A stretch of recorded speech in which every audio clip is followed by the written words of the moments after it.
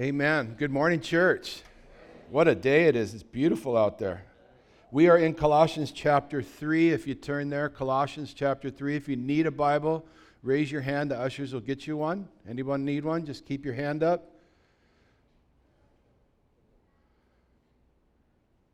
Colossians chapter 3. Well, you guys got blessed the last couple of weeks with a couple of great speakers. That was awesome. Great to see Pastor Jacob Beelan and Pastor Jason, our old assistant pastor who went to Germany to start missions, do mission work out there, and so we keep them in prayer. It's a real battle over there in Germany. It's people just don't feel like they need Jesus, so it's a lot tougher than you think, and so we want to keep them in prayer. We were blessed by them being here, and it's good to see them, and I hope that God sends them back, but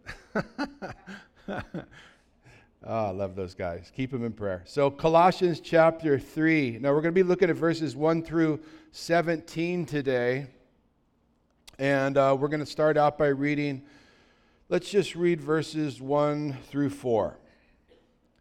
Colossians chapter 3, verse 1, Paul's saying, "If then you were raised with Christ, seek those things which are above, where Christ is sitting at the right hand of God. Set your mind on things above and not on things on the earth. For you died, and your life is hidden with Christ in God. When Christ, who is our life, appears, then you also will appear with him in glory." Father, we thank you for the precious promises, Lord God. Holy Spirit, fill us afresh right now and give us ears to hear what the Spirit is saying as we look at some uncomfortable passages in the Bible that deal directly with us in our hearts. And so, Lord, give us hearts to receive admonishment, correction. Lord God, allow us to grow in the grace and knowledge of you. Bless this time. In Jesus' name we pray. And all God's people said, Amen. I entitled this message, Put Off and Put On. Put off and put on. We're going to cover some stuff that we're going to look at some sin today, sin that's in our own lives personally, sin that we do against others. Even as Christians, you know, we're still sinners, right? Amen? Right, okay. So we're a work in progress. We're not what we used to be, thank God. We're growing in the grace and knowledge of the Lord and Savior, but we still screw up. We still make mistakes. And so we should never be comfortable just settling with, well, that's just the way I am. No, God's given you the power. He has broken the power of sin in your life. He has given you the power to live a Christ-like life, that you no longer have to be a slave to sin. And so rather than just saying, well, that's just the way I am, say, no, I need to change. And so we're going to look at some stuff he's going to tell us to put off. Now, the problem whenever we take something out of our life, if we don't replace it with something good, we will eventually replace it with something bad. So that's why I love the U-Turn for Christ ministry that's part of this church, and Pastor Keone and what Gene do is it's focused on getting men and women off of drugs and alcohol and whatever else. But we are smart enough as Christians to know if we don't replace that hole, when we take something out of our lives, if we don't put something good in there, we know that when things get bad, we'll go right back to the drugs and alcohol. So what I love about U-Turn for Christ is that they help you to get off the drugs and alcohol, but they replace it with Jesus Christ, the Word of God. Greater is He that is in you than he that is in the world. And if you don't replace things like that, addictions, with Jesus, then when you have a bad day, you're going to go right back to your addictions because you had a bad day. And it's only by the power of God that you can have a bad day and say, you know what, I'm not going back there because that wasn't good for my life. So Jesus is important. Now, we just read that we are to keep our eyes above, on the things above. I like what one pastor I remember once hearing. He says, keep your eyes 6 feet and higher. Keep looking up. Keep your eyes up there. Keep your eyes on heaven. If you keep your eyes on heaven, guess what? You're not going to be frazzled here on the earth. You know, when you look at people with the things that have been going on the last couple of years, you see people just panicking, just fearful. And you're here with peace in your heart because why? Because you know Jesus is coming soon. You know that you're a child of God. You know that you're going to heaven. You know that He's able to keep that which you've committed unto Him until that day. You know that you're saved by faith and faith alone and not by your works. He did it all at the cross, and He offered you a gift. You opened that gift, you became born again. So He says, hey, you are not of this world. You're in this world, but you're not of this world. And so I live my life for my King, keeping my eyes on things above, things in the heaven. And when I do that, I'm going to walk good. Even when the bombs are blowing off all around me, I know He's got my hand. He'll never leave me nor forsake me. Amen. That's the good news. Hallelujah. Keep your eyes above. See, it's when we take our eyes off Jesus is when we really crumble and collapse. When you're going through something and now all of a sudden your storm is so big, you are panicking, you are having anxiety. And why? Because you got your eyes off Jesus. Because you made your storm so big you couldn't see your God. You need to turn that thing around and make your God so big you can't see your storm. Don't cry out to God how big your storm is. Cry out to your storm how big your God is. Keep your eyes on heaven. You remember Peter? Peter got out of the boat and walked on water, didn't he? But see, when he took his eyes off Jesus and put them on the world, what happened? He sank. Now, a lot of people, they heckle Peter because just the way he acted and everything. But you know what? I got to commend him. He was the only one that got out of the boat. So many Christians today won't get out of the boat and walk by faith. God wants to use you, but you're not usable because you're afraid. And we need to understand that, God has broken the power of sin in our lives. He has given you the Holy Spirit. You have power to live a godly life. Satan cannot force you to do anything. The only weapons that Satan has in a Christian's life, we give to him through doubt and fear. That's it. He cannot do anything. He cannot force you to sin. Hello? Stop blaming him for your sin. Blame yourself. But he comes after us and he plants doubt in our minds and fear in our minds. And boy, I've seen a lot of that in the last 2 years. People living in doubt and fear. People being deceived by the enemy and buying into it.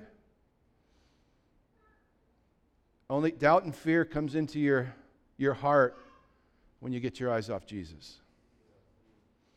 Because I'll tell you what, when all hell breaks loose, I can just look up and say, Lord, I don't understand what's going on.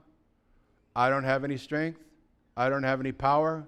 I don't know what to do, but my eyes are on you.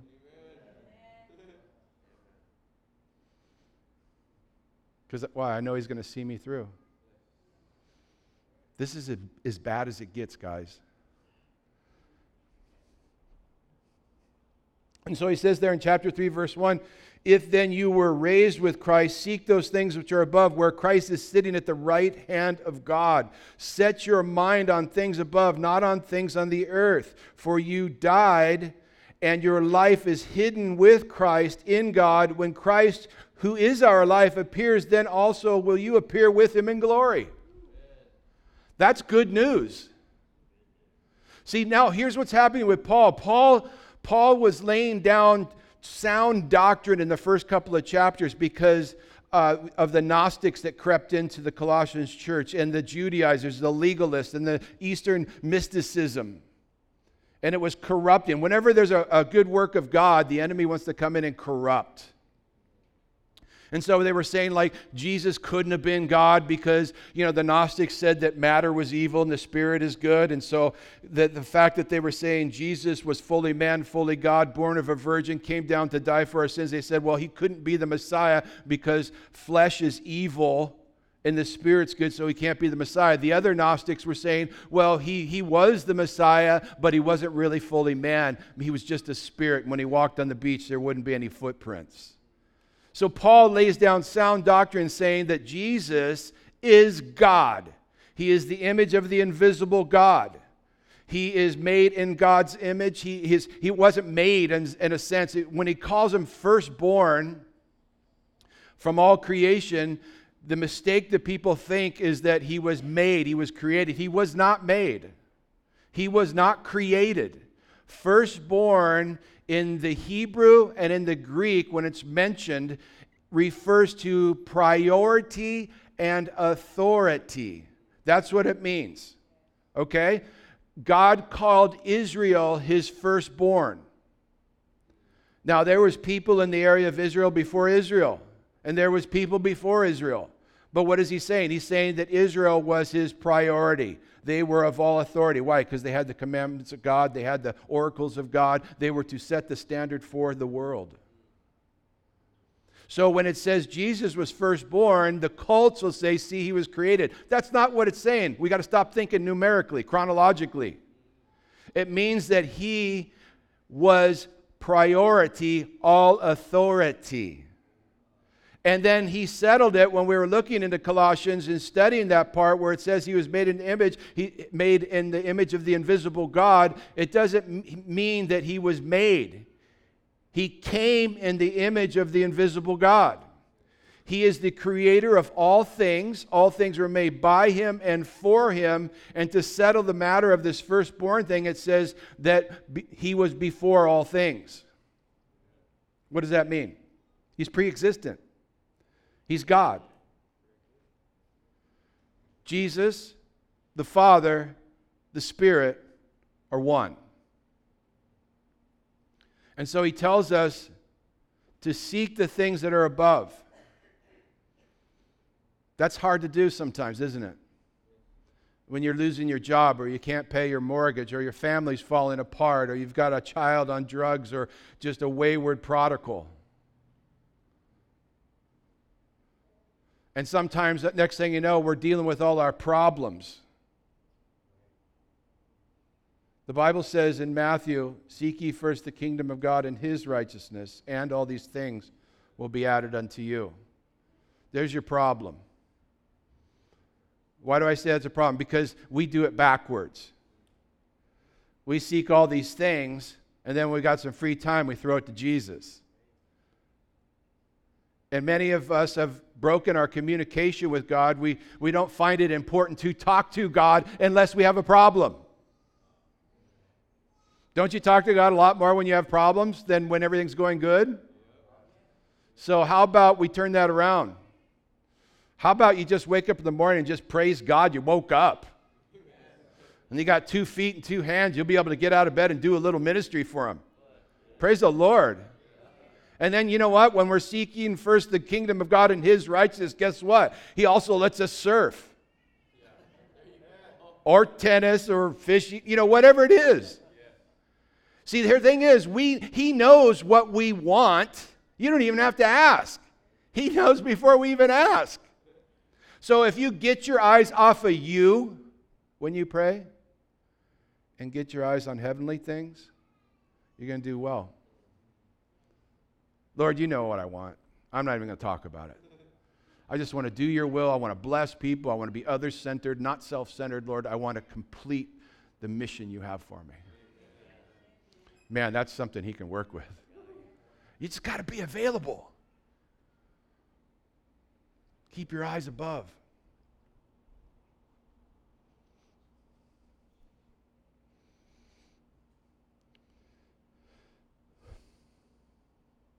When Christ, who is our life, appears, then you also will appear with him in glory. Are you looking forward to that day? Hello, I'm talking new body here. Now you under 30 people, that doesn't faze you, but my age, that phases me. New body, no more pain, no more suffering, no more tears, no more being tired. Just fresh, ready to go, feeling great. You take the best day that you've ever felt in your life, physically, spiritually, and emotionally, and it'll be compared to a worse day in heaven. You have no idea what awaits you with this new body. I'm excited for it. See, when we're longing and looking for his return, we're going to do well.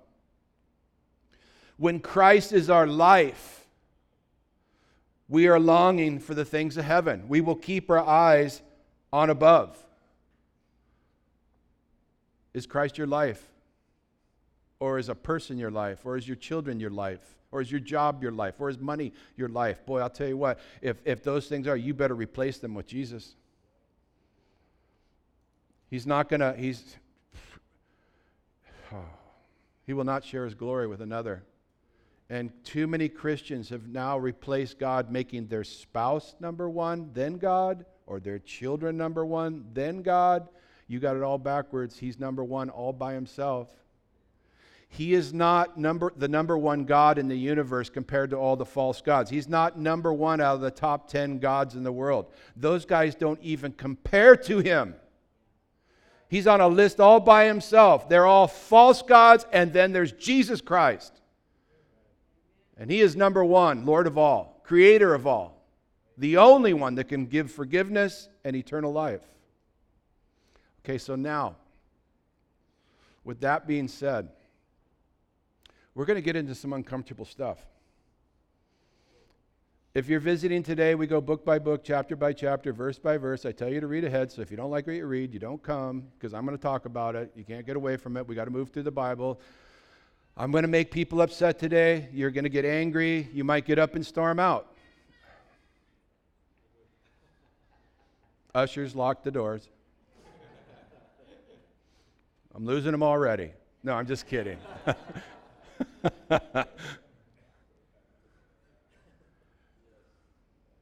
They're just going to the restroom. They don't want to miss what I'm going to say. We're going to talk about sin.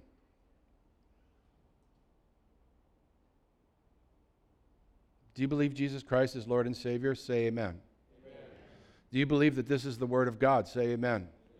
Okay, so you just bear witness amongst yourselves and before the Lord God Almighty that you believe that this book is the Word of God, the Word of truth. Okay, so we're going to talk about some truths. And it's stuff that everyone, listen, I was studying this for the last couple of weeks, and it hurt. And I thought, you know what? I can't just enjoy all this pain by myself. I need to share it with you so you can enjoy it too.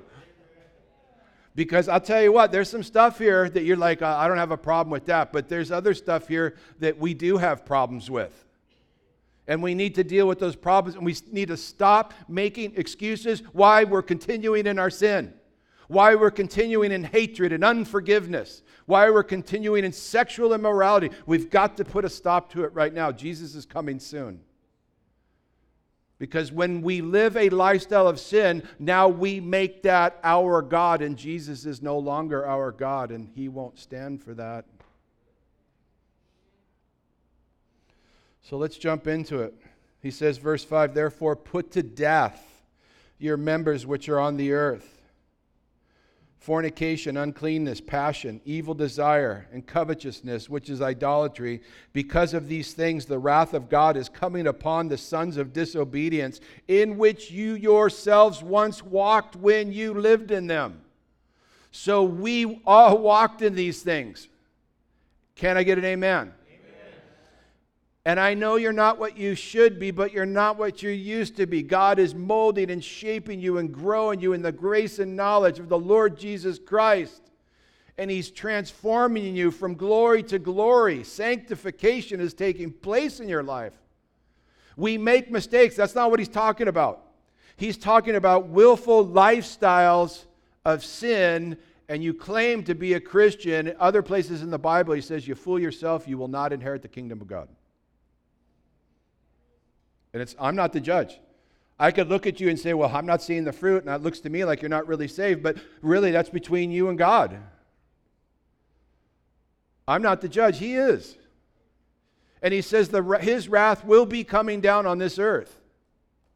So what does he look? He says, mortify your flesh. It means put to death your flesh. Put it to death. Listen, I'm saved. My soul's saved. This flesh is not redeemed yet. That's why there's that war going on in us until we get the new body.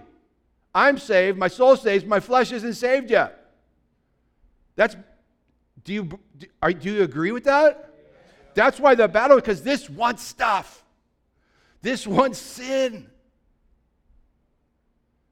And God says, put it to death. Now let's just make it really clear right now. There's no rehabbing the old man. Well, I'm just going to rehab my... No, put it to death. Kill it. That's what the Bible says. Kill the flesh. Kill the flesh so your spirit can soar. So the Holy Spirit can rule in your life. If the Holy Spirit is ruling in your life and your eyes are set above, your flesh will have no power. No power. And so he says, put to death. What's he mentioned? Fornication. What's fornication? Sex outside of marriage. Marriage is between a man and a woman, period. And when you're having sex with somebody you're not married to, that's called fornication. And he puts this broad word fornication also will refer to adultery. He doesn't have to say adultery because fornication is having sex with someone you're not married to. He says, stop it. You've now made that your God, and God is no longer your God. He's not number one in your life. Now, I understand. Listen carefully. I emphasize. Yeah. I have empathy for those who make a mistake. There's a difference between making a mistake and making it a lifestyle. You say you're a Christian, you're a child of God, and you're like, well, I'm living in sin, and God better accept that. You're fooling yourself. You are fooling yourself. The scriptures are clear. Because now this relationship is number one in your life. Not God, He's second. So he says, put to death fornication. And then he says, uncleanness. Well, what's uncleanness? Sometimes I counsel couples, premarital counseling, and the one thing I always ask them, are you guys having sex? And I always look at the girl because I can tell by the way she looks. And the guy will go, we're not having intercourse. Right then and there, I go, I didn't ask if you were having intercourse. I said, are you having sex? And sometimes they'll say this. They'll say, well, we're doing everything but intercourse. That's uncleanness. Everything but intercourse is for the marriage too. Gosh, it got real quiet in here. He then talks about passions. It's inordinate affections. It means evil passions, to do things that's sexually wrong. He talks about evil concupiscence, which is evil desires. Okay, this is going to be a tough one. Evil desires are things that we create in our mind. Oh, man. Is that where the battle rages or not? I'll tell you what, I from being a pastor for over 20 years, I think the toughest things that men and women deal with is lust. And I always hear people say, well, guys lust much more than girls. No, they don't. Girls are just a little smarter. They're a little more subtle about it. When they walk by a hot guy, they look over and they go, and then they kind of like glance to see if he's watching, but they're really good at it, and they're just like, wonder if he's watching. To where guys just go like this.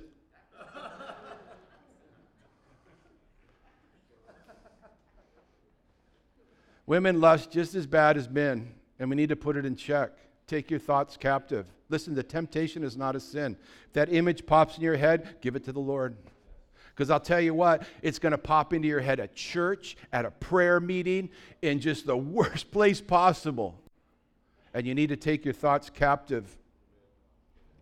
And then he talks about covetousness. And you go, wait, what does covetous have to do with fornication, uncleanness, passions, evil desires? And then he says covetousness. Well, he's speaking in context of sexual immorality. So when he says covetousness, it's he says it's idolatry.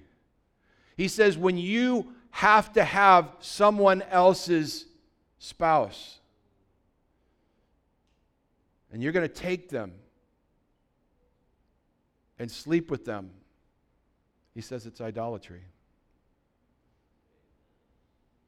Now, covetousness is also you want what someone else has. And God wants you to be content. Contentment with godliness is what? Great gain. Now, maybe you don't have everything you want, but you know what? I think everybody in this room is doing okay. And God has blessed you. And some of you, He's given you even your wants and not just what you need. But isn't it easy for us to look over at the Joneses and say, I want a house like that. Boy, I want a car like that. I want a boat. I want a wife like that. Oh, I want a husband like that. And God doesn't want us doing that. Because when He calls covetousness idolatry, whenever anything becomes more important in your life than God, that's idolatry. When we put something before Him, He calls it spiritual adultery. Because we're sinning now against the true and living God, and we've made something more important in our life than Him.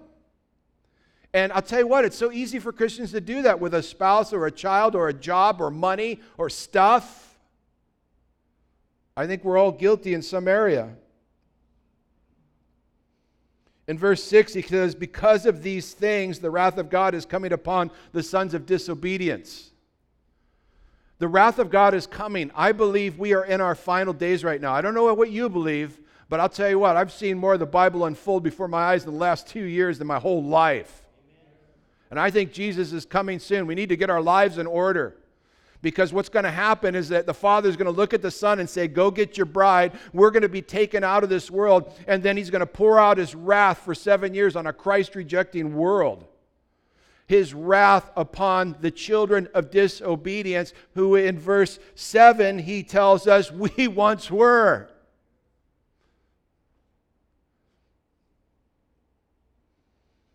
We once were. You know, because we once were is probably why we need to have a little more compassion with believers that we know are struggling and not so judgmental. Because that was once you. And boy, how we want God's grace and mercy for us, but Lord, deal with that guy. I don't have any patience for that guy. I want to see some justice. Oh, but be merciful with me, Lord.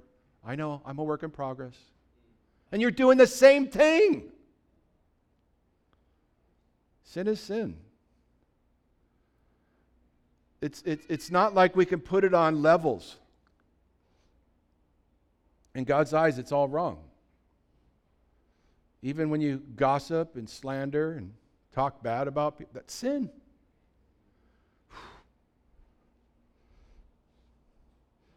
Verse 8.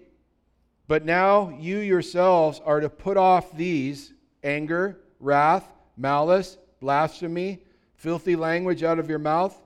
Do not lie to one another, since you have put off the old man with his deeds, and have put on the new man, who is renewed in the knowledge according to the image of Him, Jesus Christ, who created him. Where there is neither Greek nor Jew, circumcised nor uncircumcised, barbarian, Scythian, slave nor free, but Christ is all and in all. So we're in our second section. And now he starts talking about sins that we commit against others. Verses 5 through 7 were personal sins that we do on our own to ourselves. Verses 8 through 11 are sins we commit against others. And he says, put these things off. Put them off. What's the first one? Anger. Ooh. Anybody been angry lately? You know, there is a righteous indignation. We talked about God pouring out His wrath on the children of disobedience. That is righteous indignation. He has been waiting thousands of years for people to come to the Lord. It comes to a point where He says, that's it, last person saved, here we go. He is so patient. We're like, Lord, how can you wait any longer? Look at this world. But He wants more people saved. And until that last person that will get saved, when He comes for His church, He's waiting for that last person, and you might have that person in your life. So you better get the gospel out. if you're that last person that needs to be saved before we're taken out of here, you better give your life today so we can get out of here. You're holding us back. But we have anger, and anger is when things start stewing inside of you. Ooh, just boiling. Do you control your anger well? And then it talks about wrath. And when you don't get a hold of your anger, you start stewing, and next thing you know, you start boiling, and then you blow. That's wrath. You know anybody like that just goes from 0 to 60 in a second? There's certain people in our lives we know we got to be careful what we say because they will just blow. They're violent, they're abusive verbally, they're full of wrath. And you know, you just trigger something, man, they're going to explode on you. And God says, put away your anger, put away your wrath, put away your malice. What's malice? Malice is when you want something bad to happen to somebody else.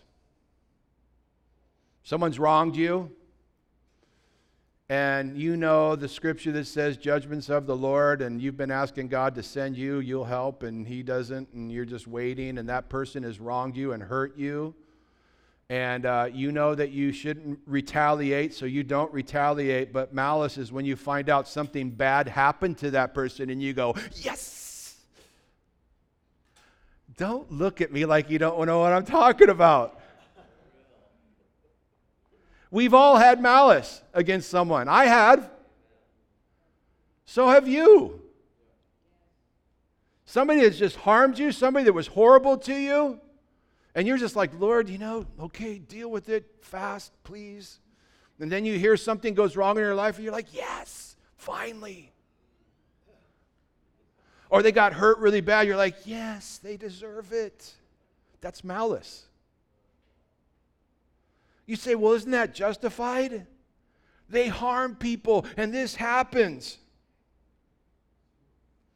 What did Jesus say when He's being nailed to the cross? Forgive them, Father, for they know not what they do.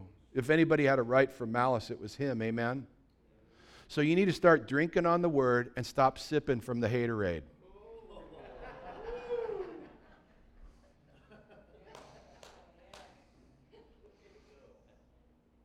Put off anger, put off wrath, put off malice, put off blasphemy. What's blasphemy? It's when you slander or make mean remarks about somebody else. Oh my gosh, this is what hit me. This hit me so hard. I'm guilty. I'm guilty. And so are you. We're all guilty of this. Making mean remarks about someone. And I had to really look at myself this week and say, you know what? Stop justifying that. Yeah, but those people really are a piece of work. Stop justifying the remarks.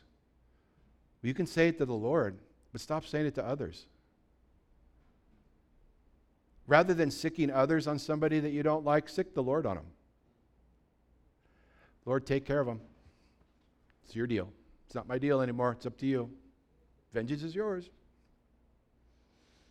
I'm going to stop flapping my jaw. I'm going to let you convict them.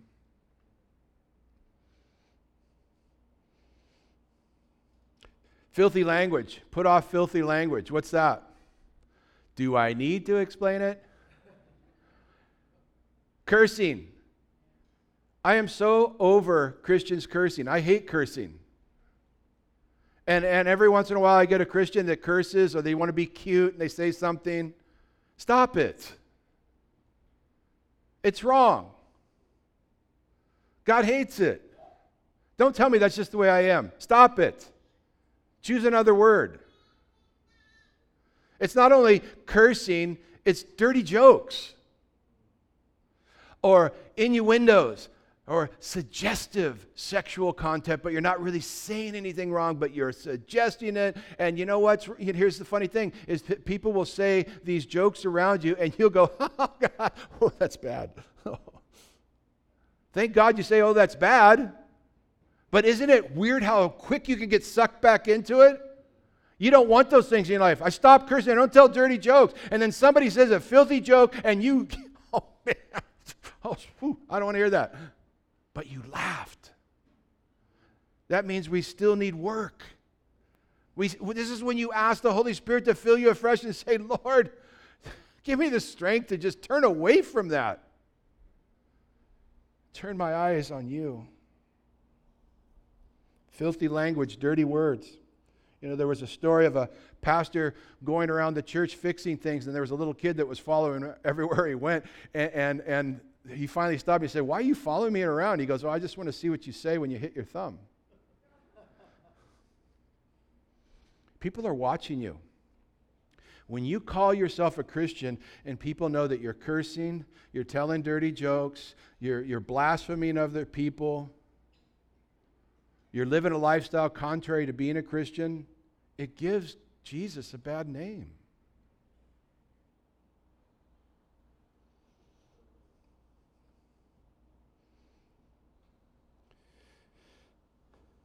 He says in verse 9, do not lie one to another, since you have put off the old man with his deeds and have put on the new man, who is renewed in the knowledge according to the image of him who created him.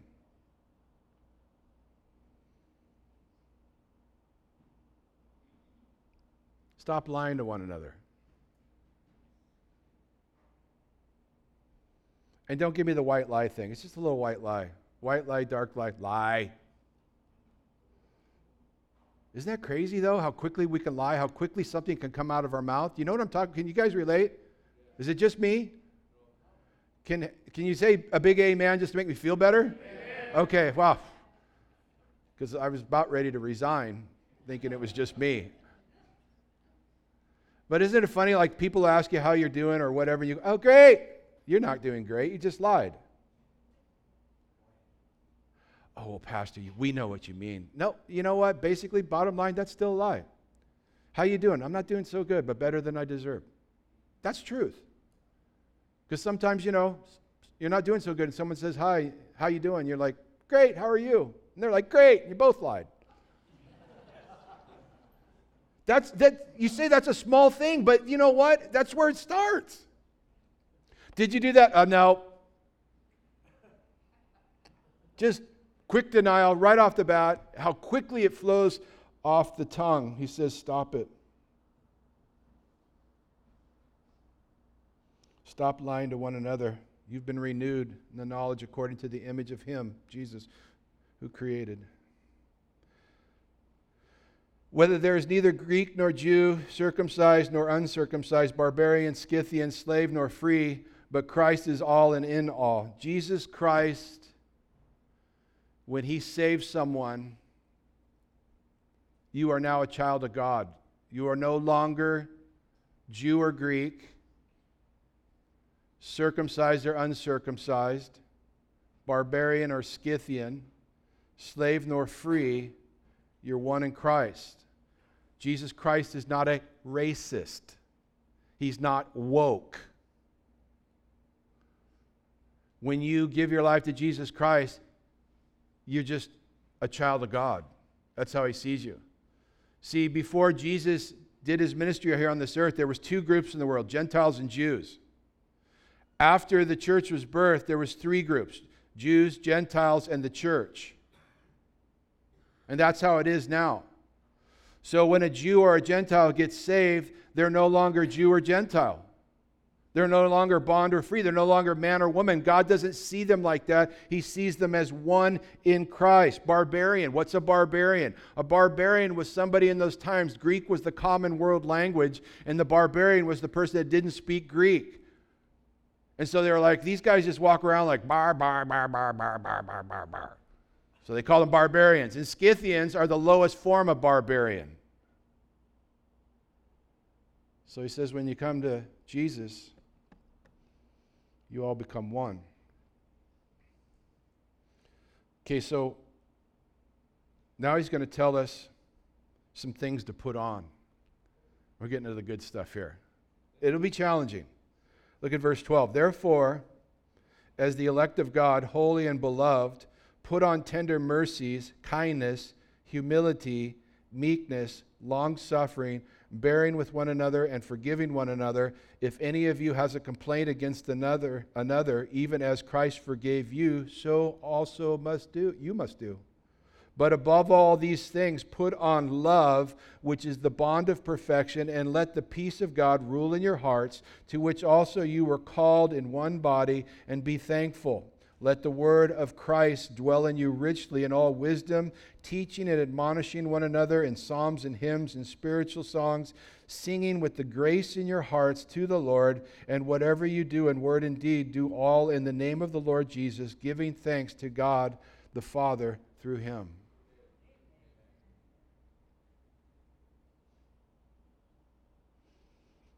So now we come to this section where he tells us to put on. So we've put off all these other things: sexual immorality, anger and wrath and malice, filthy language, blasphemy. And now he says put on. The first thing he says is to put on tender mercy. God's cleaned you up. You know what? Let me read you something. Zechariah. In Zechariah chapter 3, check this out. Zechariah is telling us that the Lord is before Joshua the high priest. And he says in chapter 3 of Zechariah, verse 1, "Then he showed me Joshua the high priest standing before the angel of the Lord, and Satan standing at his right hand to oppose him." That's what happens in our life. We're a child of God. We are under attack. You want to find out if the enemy's after you? Try doing something for the Lord. Take a step of faith. Sign up for children's ministry. All hell will break loose in your life. You want to go forward for Jesus? Joshua wanted to go forward with Jesus, and what does it say? It says Satan standing at his right hand to oppose Joshua. And the Lord said to Satan, "The Lord rebuke you, Satan. The Lord who has chosen Jerusalem rebukes you. Is this not a brand plucked from the fire?" Now Joshua was clothed with filthy garments and was standing before the angel. That was you before you came to Jesus Christ. You were standing with filthy garments. And then he, the Lord, answered and spoke to those who stood before him, saying, "Take away the filthy garments from him." And to him he said, "See, I have removed your iniquity from you, and I will clothe you in rich robes." And that's what God did to you. That's the good news. Put on Jesus. Put on Jesus. Put on tender mercies. Now, King James is bowels of mercy. That's kind of weird, because bowels. But, you really feel things in your gut. You ever heard the term a gut feeling? And pain and sorrow and joy is kind of, you feel it in your gut. And he says, have tender mercies towards others. Are you someone who is merciful? Or are you someone that only wants mercy for you, but judgment for somebody else? We are to be Christ-like. Was Christ merciful? Did he have tender mercies? Absolutely. He gave us an example of everything he's asking us to be when you look through his ministry on 3.5 years on this earth. Tender mercies, hello. Here was Jesus who worked all day doing ministry, and at the end of the day, this huge multitude comes at him, and he has compassion on them. Now, you and me would have said, "You know what? I've been working all day long, and I've been doing ministry, and I don't think anybody here appreciates it. And here comes this group. I'm not putting up with that." That's what I would say. I'm tired. I'm worn out. But Jesus, being tired and worn out, had tender mercies towards them. And the next one's kindness. Are you kind? Are you kind to others? There's some people that if they're mentioned, you just immediately go, "Man, they're so kind and sweet. They are just the sweetest people ever." And then there's other people you're like, "Ooh, the kind? No."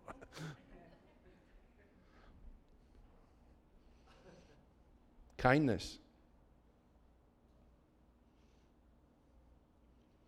Jesus said in Matthew 11:28, he said, "Come to me, all you who labor and are of heavy laden, and I will give you rest." That's kindness. That's tender mercies. "Take my yoke upon you and learn from me, for I am gentle and lowly in heart, and you will find rest for your souls. My yoke is easy and my burden is light." That's kindness and tender mercy. He says, put on humility. Are you humble? Or you just always brag about you?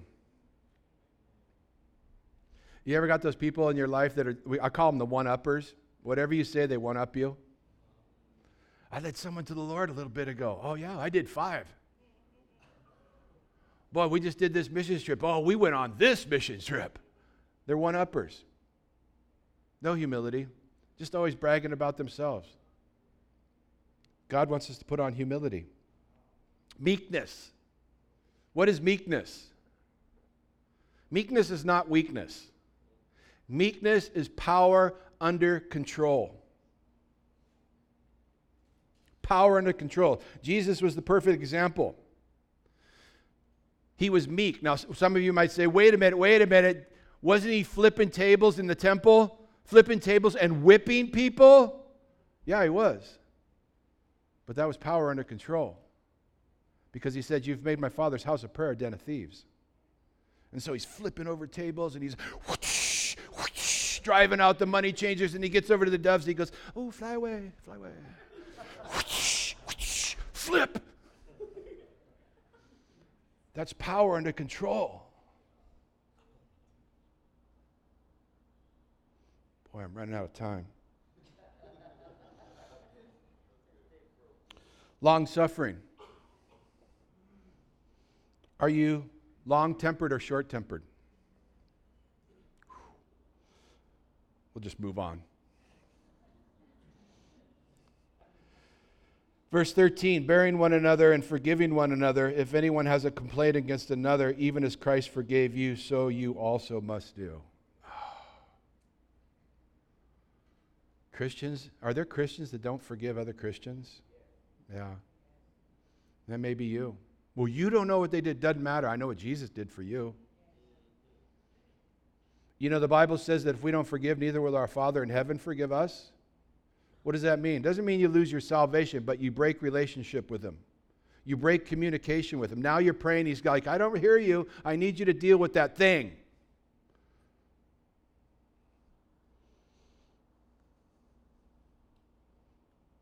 We need to forgive one another. And above all things, put on love, which is the bond of perfection. Wow. The answer is love. Jesus said, you know, we know that Moses came bringing the law. He brought the 10 Commandments because he needed to convince some people that they were sinners, because they didn't realize certain things were sins. But the law covers all that. But the law doesn't have grace. The law doesn't have mercy. The law doesn't have forgiveness. So Jesus came bringing grace and truth, forgiveness. But, you know, for those that the 10 Commandments were too hard to get around their head, God said, let me narrow it down to 2. Love God with everything you got, and love your neighbor as yourself. Paul comes along by the power of the Holy Spirit and narrows it down to one thing: love. If you love God and love others, everything else is going to fall into place. And so he says, above all things, put on love. It's the bond of perfection. Does that describe you? Are you someone that loves? In 1 Corinthians chapter 13, we call it the love chapter. There's this portion there that you should read every day. It's chapter 13 of 1 Corinthians. It's verse 4. It says, love suffereth long, love is kind, love does not envy, love does not parade itself, it's not puffed up, it does not behave itself rudely, it does not seek its own, it's not provoked, thinks no evil, does not rejoice in iniquity, but rejoices in truth, beareth all things, believeth all things, hopeth all things, endureth all things. Love never fails. Amen. You got to read that every day. But when you read it, what I want you to do is put your name in there for love. And we'll use my name because I'm here. Look at verse 4. Steve suffers long, and he's kind. Steve doesn't envy. Steve doesn't parade himself. He's not puffed up. He doesn't not behave rudely. He does not seek his own. He's not provoked, thinks no evil, does not rejoice in iniquity, but rejoices in truth, beareth all things, believeth all things, hopeth all things, endureth all things. Steve never fails. I'm so glad my wife's not at this service. Does that sound like you? But if you put Jesus' name in there, it works. Jesus suffers long and is kind. Jesus does not envy. Jesus does not parade himself. He's not puffed up, does not behave himself rudely, does not seek his own, is not provoked, thinks no evil, does not rejoice in iniquity, but rejoices in truth, beareth all things, believeth all things, hopeth all things, endureth all things. Jesus never fails. But there's still a standard for us to follow, right? Don't you want to get better and better? Remember when Philip comes to Jesus and he says, Jesus, show us the Father. And Jesus says, Phil, have I not been with you so long? If you've seen me, you've seen the Father.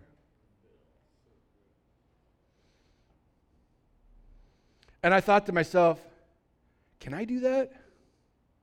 I mean, if somebody comes up to me and they're just like really seeking God, they're on fire for the things of God, and they come up to me and they say, Steve, show me Jesus. And I say, bro, dude, have I not been with you for so long? If you've seen me, you've seen Jesus. I don't feel comfortable saying that. Do you? That means we all recognize right now before God Almighty, we need work. We need to put some effort into changing and being different.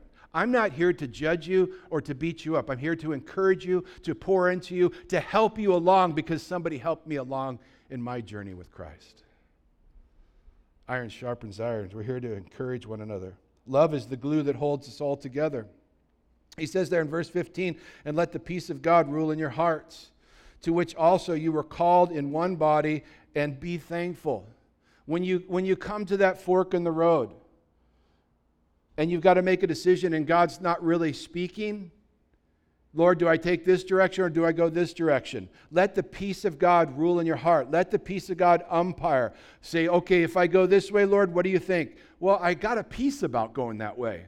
And if you say, but if I go this way, I feel like it's just something that's not going to be good at all. There's no peace. Let the peace of God guide you and rule in your hearts. Let the word of Christ dwell in you richly. That means you need to get into the word of God.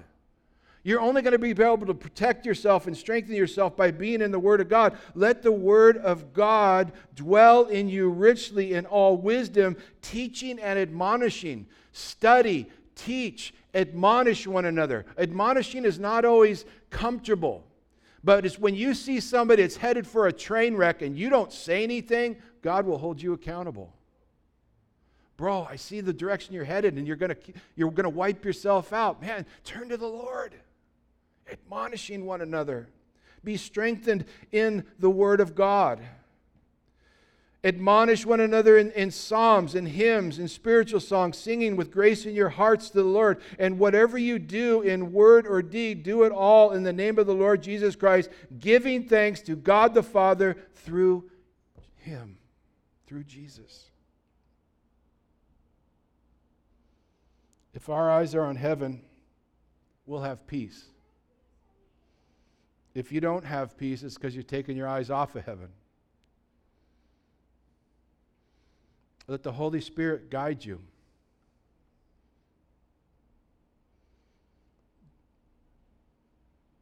Let the word of Christ dwell in you richly, with all wisdom. Study the word of God. Sing songs with grace in your heart and thanksgiving. He's coming soon. Are you ready? Are you ready to meet your Maker? If He came today, what would He find you doing or saying? I'm very convicted over this.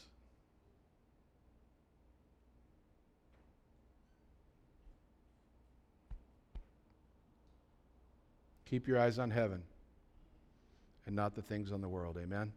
Amen. Let's pray. Father, thank you. Thank you for the Holy Spirit, which straightens us out. Lord, help us to be all we can be for you, for your glory. Help us to submit ourselves to you in true humility and surrender, and allow you to use us. If there's someone here today that doesn't know Jesus, you can't earn your way to heaven. You have to ask him into your heart. He died on the cross for you. He gave his life for you to pay for your sins. And now he has a gift sitting right in front of you, and he says, open the gift and live forever. So if that's you today, and you want to know for sure that you're going to heaven and not going to hell, because there's only two places. There's no in between. There's no purgatory. That's not biblical. And as long as you have breath, you can go to heaven. You can accept Jesus. But if you die and you stand before the true and living God, you say, well, now I'm ready. It's too late. You got to choose now while you're here on this earth. And so if that's you, and you realize you need Jesus, I'm going to ask you to pray this in your heart. And if you pray this in your heart, I can't pray it for you, you'll be a child of God. So if that's you, pray this right now. Lord, forgive me of my sins. I've sinned against you. I believe you died on the cross for me. I believe you're God, the creator of all things. I believe there's no way to heaven except through you. And so I come humbly, surrendered, and ask you to save me in Jesus' name. If you just prayed that in your heart, you're a child of God. Now go live for him with kindness and joy and love and peace, long-suffering, gentleness, kindness, tender mercies. In Jesus' name we pray. Amen. God bless.